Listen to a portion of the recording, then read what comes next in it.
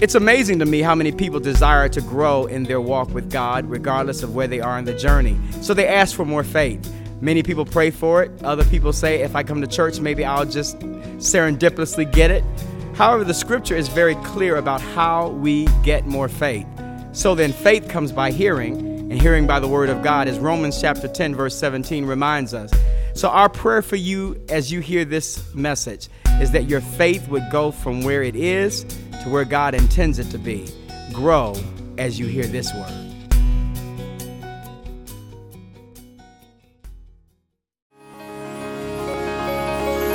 Hallelujah. Hallelujah. Do you believe that the Lord is in our presence? Listen, you all, when you're in the presence of royalty, there's a way you respond. Whether you all remember this or not, I don't know if you do, but President Obama's wife, Michelle, was in the UK visiting with the Queen. As customary, she was honoring her. But then for just one moment, she just touched the Queen, like on the back. You do not touch the Queen. It made international headlines that Mrs. Obama is uncouth and unlearned because she touched the Queen. Listen, you all, if they are making that much headline over somebody just touching the back of a human being to get up and put their clothes on the same way we do, the question is, when you're in the presence of the King of Kings, now listen, and the Lord of Lords, what is your response? And when it says open up your heart, because he's already here, that means that everything that comes with him is already here. Stop looking, stop searching, stop seeking for things you already have. So just take a moment and in his presence, give him your heart, open it up, and receive from him. Is it healing? Is it peace? Is it deliverance? Is it wisdom? Is it strength? Is it comfort? What is the thing that you need the most? Well, he's already here. And in the presence of the Lord, there is fullness of joy and blessing at his right hand.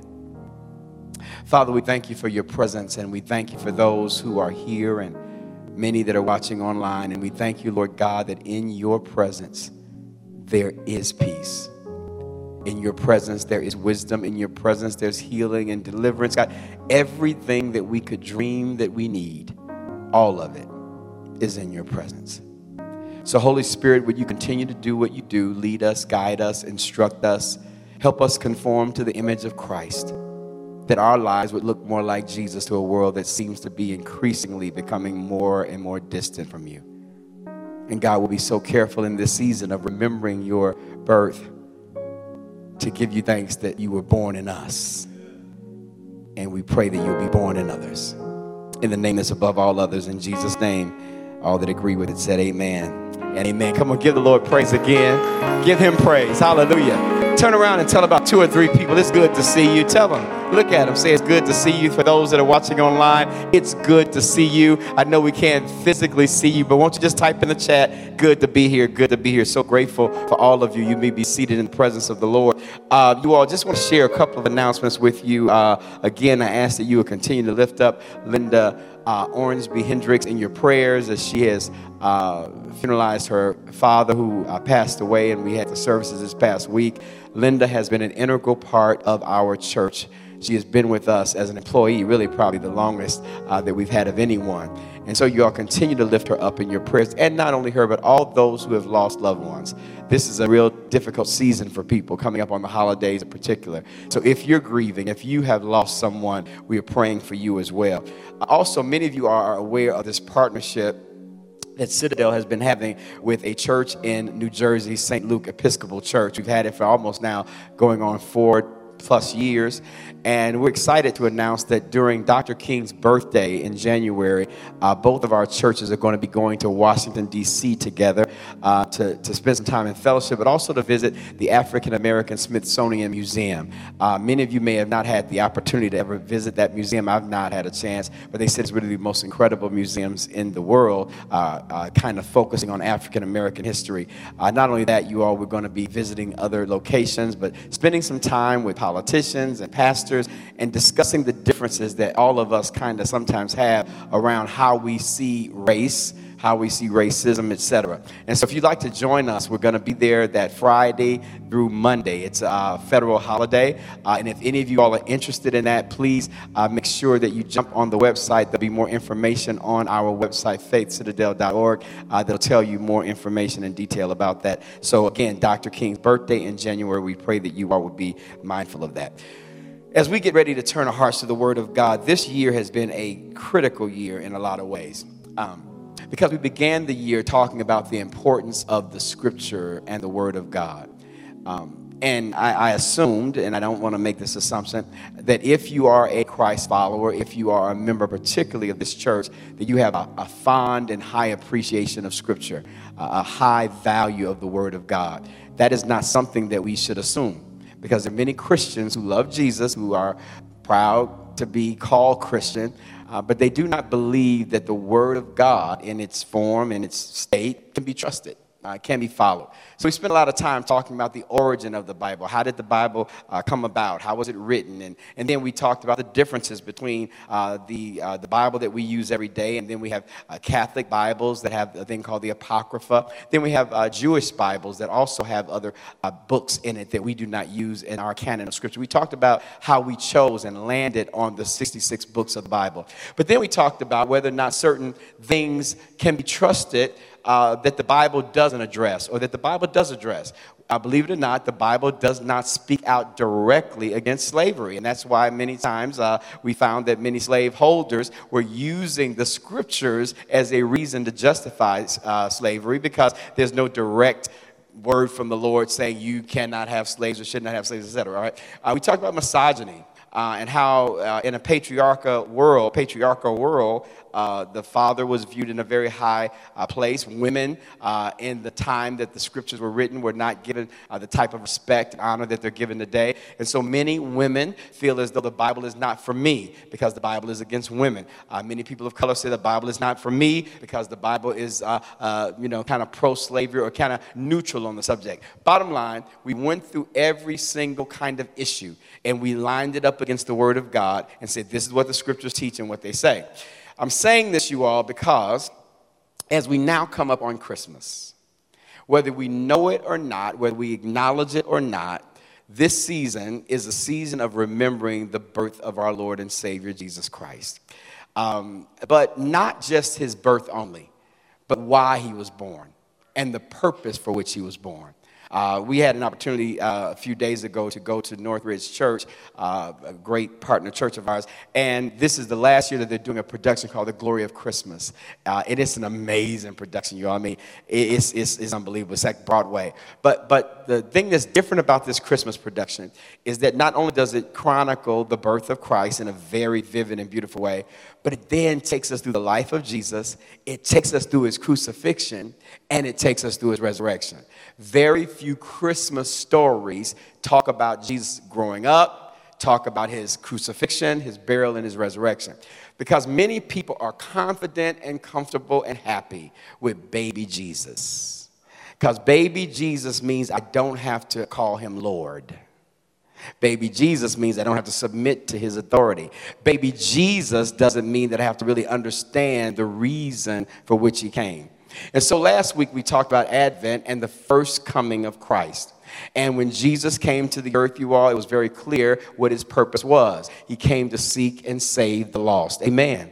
The purpose that Jesus came, the reason that he was born, the reason that he entered into the world was that those of us who deserved death, those of us because of our sinful nature who are separated from God, we needed a sacrifice that would accomplish and pay for the sin debt. And the only blood that had the ability to pay for our sin debt was sinless blood, which was the blood of Christ. And because of his shed blood for us, you and I were able to do a great exchange. He took our death. He took our condemnation, right? He took the penalty that we deserve upon himself. And then he turned around and gave us what we did not deserve. He gave us righteousness and he gave us eternal life. Are you following this? And so that is why he came. And so John's gospel says clearly, I didn't come into the world to condemn the world, but I came to the world that the world might be saved. Well, you all, this is the Jesus, this Savior, this Lord that most of us are most familiar with. This is the Jesus that most of us are most comfortable with. The fact that Jesus came into the world to be the Savior. But what we don't realize is that with the advent of his first coming, he came as Savior. Advent is supposed to be a season for the Christian church where we're not only remembering his first coming, but we're anticipating his second coming. Let me say it again. The season of Advent, which is waiting with expectancy for the coming of Christ, was a time that we remember the countless generations of people who were waiting for a Savior, who were waiting for a Messiah, and they were waiting on his first coming. Now, those of us that are here now, we're not waiting on his first coming, but now we should be anticipating and with the same energy and with the same expectancy, waiting for his second coming. Now, if we don't understand his second coming or understand its significance, most of us will only be content with or knowledgeable about his first coming. Let me say it again. If we're not aware of his second coming, most of us will only be content with or aware of his first coming. Let me read to you all a song that you've heard before. Here it is. Joy to the world, joy to the earth, the Savior reigns. Let all their songs employ, while fields and floods, rocks, hills and plains, repeat the sounding joy, repeat the sounding joy, repeat the sounding joy. He rules the world with truth and grace and makes the nations prove the glories of his righteousness and wonders of his love and wonders of his love and wonders of his love. Joy to the world, the Lord is come. Let earth receive her King. Let every heart prepare him room. And heaven and nature sing, and heaven and nature sing. Joy to the world, the Lord is come. Let no more thorns and thistles fill the earth. Listen, you all, there's a part of the hymn, Joy to the World, that talks about his coming to the world to end the curse of sin on the world. Jesus did not only come to the world to save us and save our souls, but he will come back to rule and to reign and to make the earth once again be what God intended it to be in the beginning. Listen, you all, God is going to eradicate every presence of sin that is evident and present in any facet of this earth realm. And so the second coming of Christ is not him coming as Savior, but coming as Judge. I want to talk about this, and young people especially, hear me, because we have enjoyed in our Mazda, Tupac, and others, can't nobody judge me but God. How many of y'all heard that before? In other words, get my life out your mouth. Get my life out of your mouth, because you can't judge me. As a matter of fact, can't nobody judge me but God. And watch this now. And my view of God through Christ is only a Savior that comes to save me and never to judge me.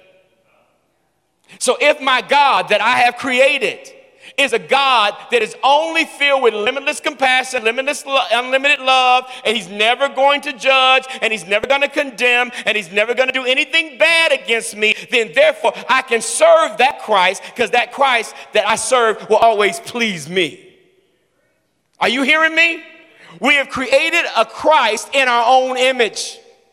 And during this Christmas season, with all of the joys that we share with family and friends and buying stuff, even those of us that are Christians don't understand that not only did he come as Savior, but he also is getting ready to come again as Judge. And if you are not a Christ follower and you've not accepted him as Savior and Lord, guess what? He is not coming as the one that's going to save you, but he's going to come as the one that will judge you. Now, you all, this is critical because Advent should be a time that many of us should be waiting for his coming again. But you can only wait on his coming again when you're pleased with his coming again. Revelation chapter 16.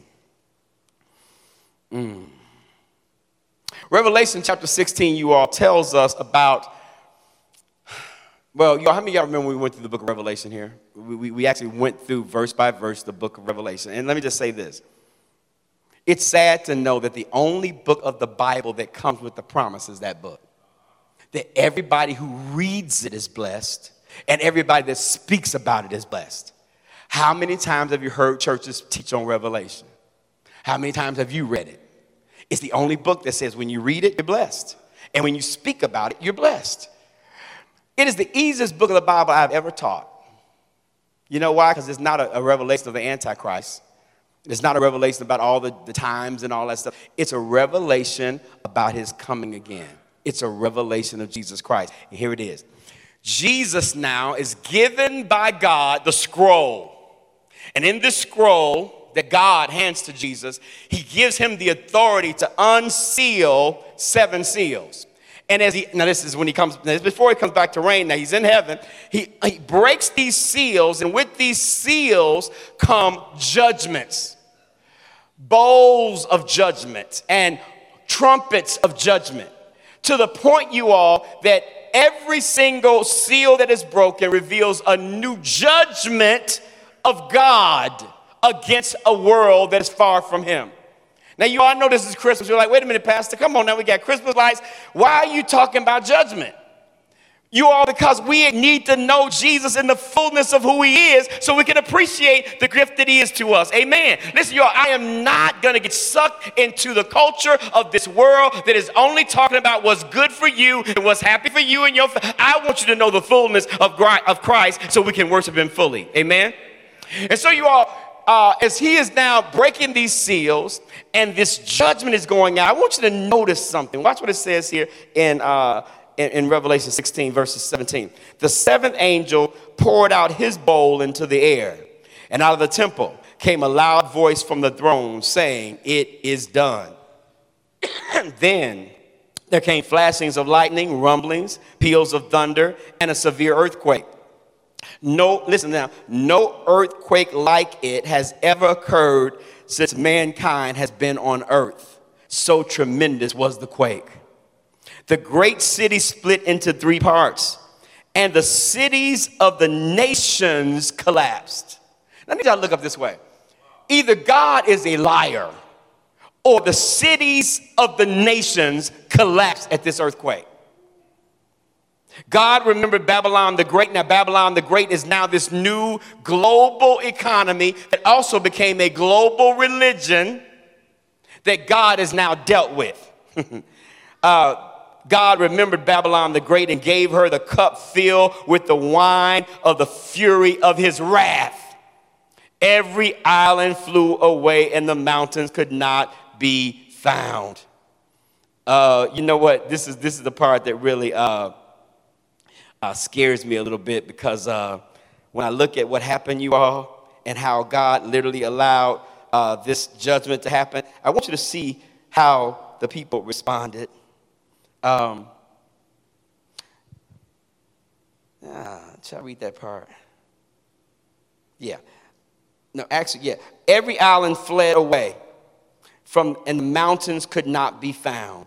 Listen, y'all, every island that exists today fled away, and every mountain that you currently know could not be found. Watch this now. From the sky, let me look at it this way. You would have never thought a few years ago the whole world would have shut down because of a pandemic. You know what? God is preparing the world for more global events, and there will be more pandemic-like events, so that when these global things happen, people will dismiss them as something other than what it is. Are you following what I'm saying to you? This ain't judgment. It's just a pandemic.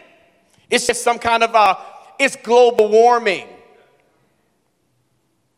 From the sky, huge hailstones, each weighing about 100 pounds, fell on people.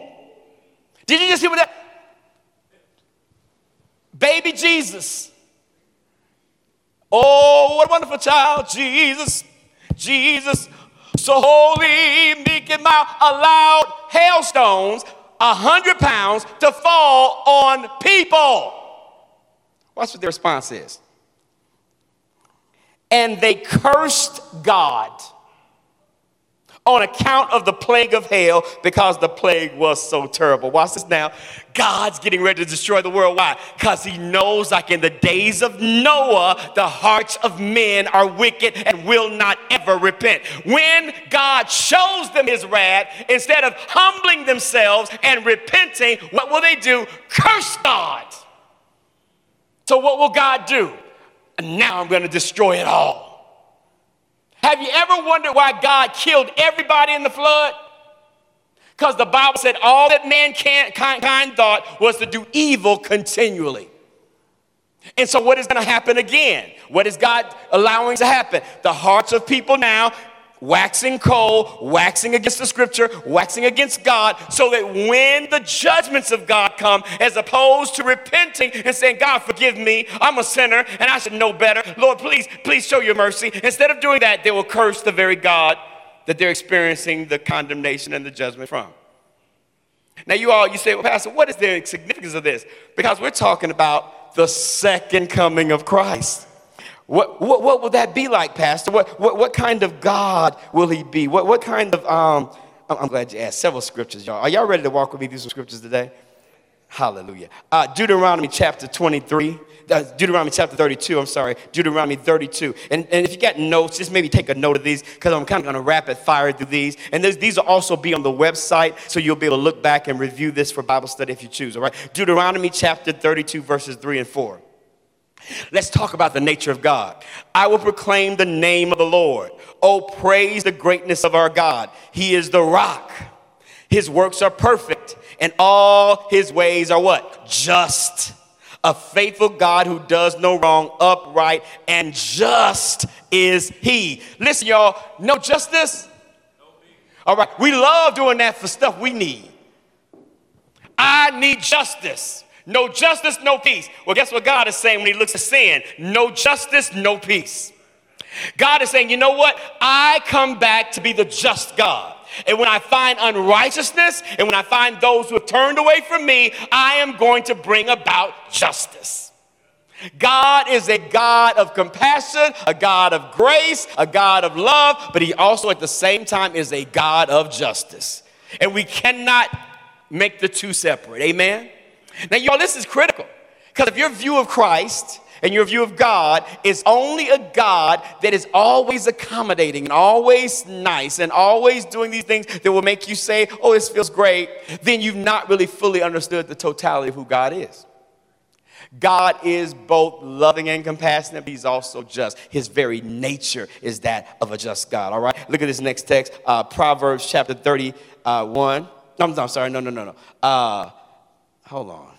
I just got through preaching a funeral, and that just came up out of the blue. Leviticus chapter 19, verses 15 through 18. Do not pervert justice. Do not show partiality to the poor or favoritism to the great, but judge your neighbor fairly. Do not go about, this is God speaking to his people, do not go about spreading slander among your people. Do not do anything that endangers your neighbor's life. I am the Lord. Do not hate a fellow Israelite in your heart. Rebuke your neighbor frankly, so you will not share in their guilt. Do not seek revenge or bear a grudge against anyone among your people, but love your neighbor as yourself. I am the Lord. So the Lord tells us that even as he executes judgment, he tells us how to do the same. He says, you know what? When it's time to be just, you can't show favoritism. You can't decide to not allow justice to happen just because you care about a person or you have some empathy about them. You got to still be just.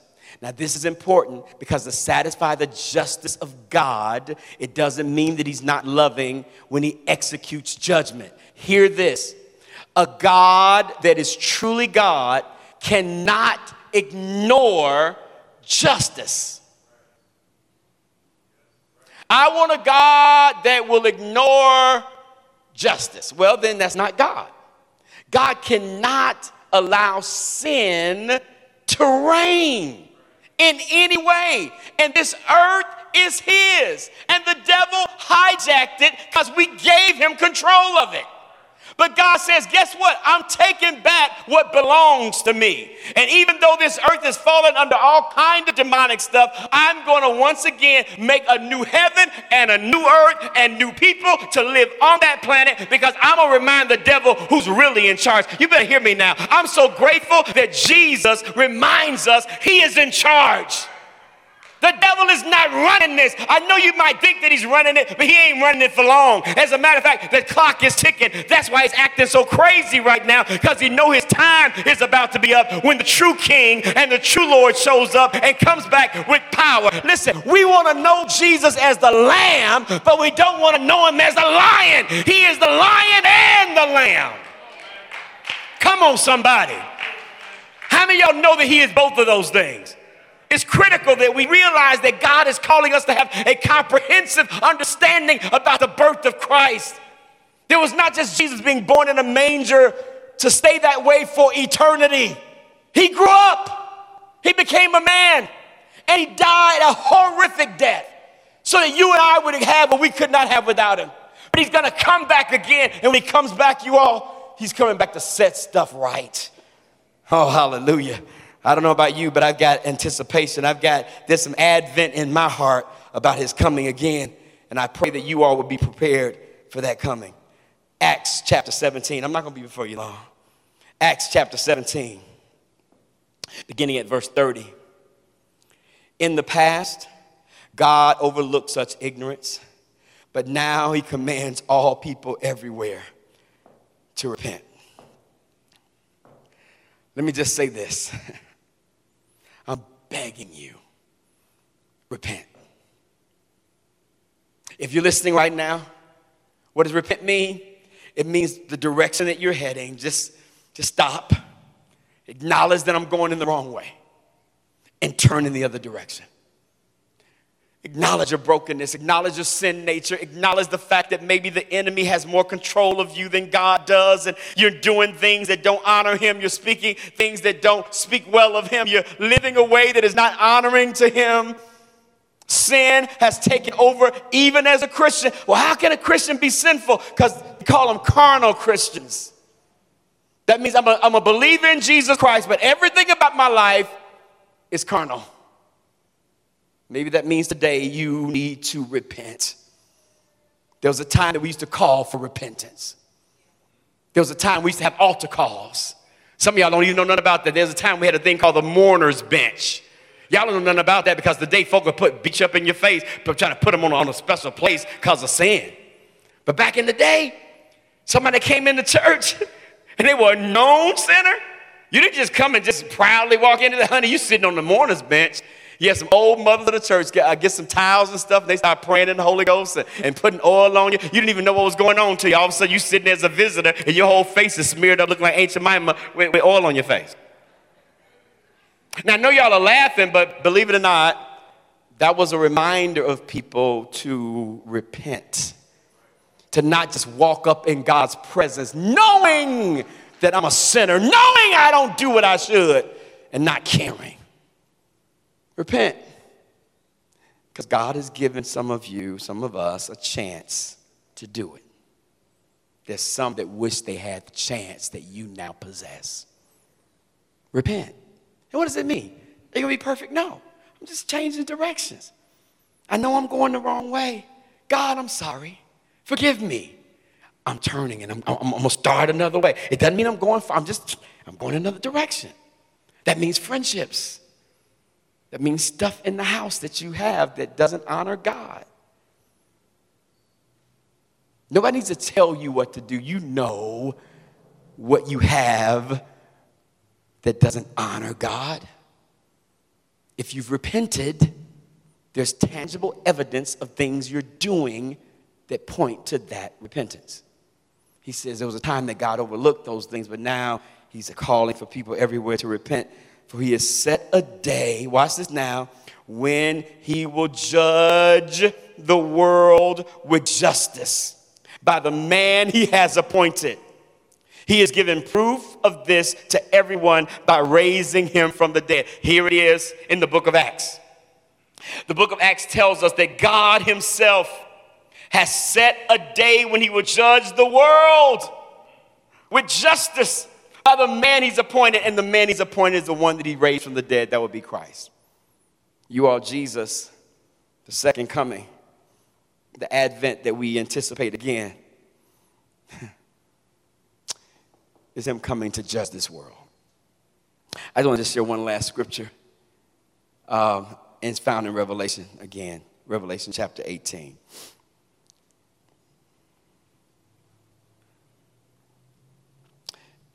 Verses 9 through 13, it says, when the kings of the earth who committed adultery with her and shared her luxury, this is talking about the great whore of Babylon, this global economy. First of all, he deals with, in the previous chapter of Revelation, the world religion. There will be one world religion, and the Antichrist will set himself up as the head of the world religion. How could that be, Pastor? Because uneducated, unbiblical people will be easily persuaded to follow somebody that makes sense to, in my truth, in their brain. He says, the kings of the earth who committed adultery with her and shared her luxury see the smoke of her burning, because God's going to destroy it. They will weep and mourn over her, terrified at her torment. Listen, the rich people, they're not even tripped out at the judgment of God. All they're upset about is what that meant for their money. Terrified at her torment, they will stand far off and cry, woe, woe to you, great city, you mighty city of Babylon. In 1 hour your doom has come. You know what's so deep about God? When he comes back, it ain't going to take him long to deal with this. In 1 hour, he going to upset the whole global economy. It says, the merchants of the earth will weep and mourn over her because no one buys their cargoes anymore. Cargoes of gold and silver, precious stones and pearls, fine linen and purple and silk and scarlet cloth, every sort of wood and articles of every kind of ivory and costly wood and bronze, iron and marble, cargoes of cinnamon and spice, of incense and myrrh and wine and olive oil and flour. He said, and human beings sold as slaves. They'll cry out, woe, great city, dressed in fine linen, glittering with gold. In 1 hour, such great wealth has been brought to ruin. Every sea captain, verse 17, and all who travel by ship, the sailors and all who earn their living from the sea will stand afar off because their whole career is over. So while the world is grieving over the judgments of God, while the rich who have been exploiting people globally for their own end are now crying and weeping that their money supply is over. When the religious system that had a fake and false God, worshiping the Antichrist as God, has now got to deal with the fact that they have no center anymore. While the world is dealing with the judgment and the justice of Christ and God, look what it says in verse 20. Rejoice over her, you heavens. Rejoice, you people of God. Rejoice, apostles and prophets, for God has judged her with the judgment she imposed on you. Listen, God says, I came to deal with them because of what they have done to my people. I am coming to deal with injustice on behalf of the people whom I love. God is coming back, you all. And when Jesus comes back again, he is coming back as King and Lord, and justice is going to be exacted on this earth, and he's going to make all things that are wrong right. So as we prepare for Christmas, don't just think about the baby in the manger, because he's already come. And we always, every year, have a little manger set out, and it's beautiful. We got to remember that. It's important to remember his birth, because had it not been for him, we wouldn't be here. We get it. But not just that. The Advent season is that of anticipation. And just as the people in the past waited for his birth and his birth came, those of us that know he's already born, we should now, with all the more expectation, say, Lord, come quickly. I anticipate and I'm ready for your coming. Here's the question. Are you ready if he comes right now? The Bible says he'll come like a thief in the night. He won't come when you think he'll come. As a matter of fact, everybody will decide when they think he's going to come. He's going to come another time other than that. And you you all, if you have accepted Jesus Christ as your Lord and as your Savior, it doesn't mean you're perfect. It doesn't mean you never sin, but it does mean that you're covered by the blood. If you have accepted Jesus Christ and you are covered by the blood, guess what? You know what the blood does, right? In the Old Testament, when the death angel came into Egypt, God says, this is what I need. I need you to find a lamb, and I need you to get the blood from the lamb and apply it on the doorpost. And when the death angel sees the blood on the doorpost, it will pass over every house that is covered by the blood. Well, can I tell you something? If you have accepted Jesus as your Lord and Savior, you have had the blood of the lamb applied to the doorpost of your life. And when judgment and when justice and when wrath and when everything that God brings against the world comes to the world, it will pass over you because God will see the blood. Come on now. Is there anybody grateful that you covered and washed in the blood? But not only you, I thank God that I can also say, God, I can't save my kids, but guess what? Because my kids are connected to me. Because people in my household are connected to me. The Bible says, just like the oil runs down from Aaron's beard, it runs down from me to my kids and to my grandkids. You all better give God praise that the blood that's on the doorpost of your life is also going to be on the doorpost of your son and on the doorpost of your daughter and the doorpost of your grandson and the doorpost of your granddaughter and the doorpost of your great-greats and your great-great-greats, because God will bless those who bless him. Hallelujah. So while the world is angry, the children of God are rejoicing. As a matter of fact, and I'm done, the only time in the New Testament that the word hallelujah is mentioned is in the book of Revelation. And it's mentioned in direct correlation to what happens to the judgment of the people and God protecting them from the judgment. The only time hallelujah is mentioned is in the New Testament in the book of Revelation. And it is mentioned around the fact that when the world gets judged, he protects us. Come on now. And praise the Lord. That's what it means. Glory to God.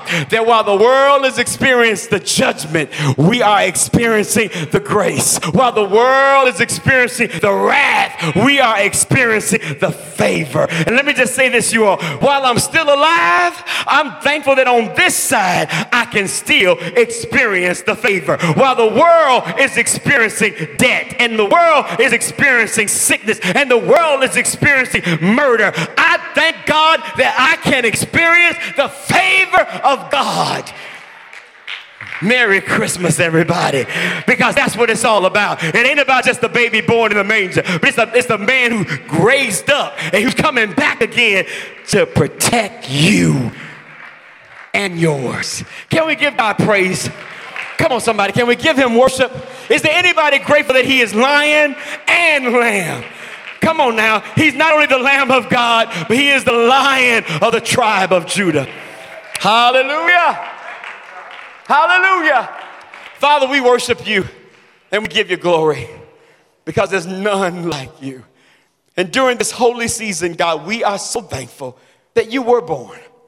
Because you were born, we're able to now, God, have life.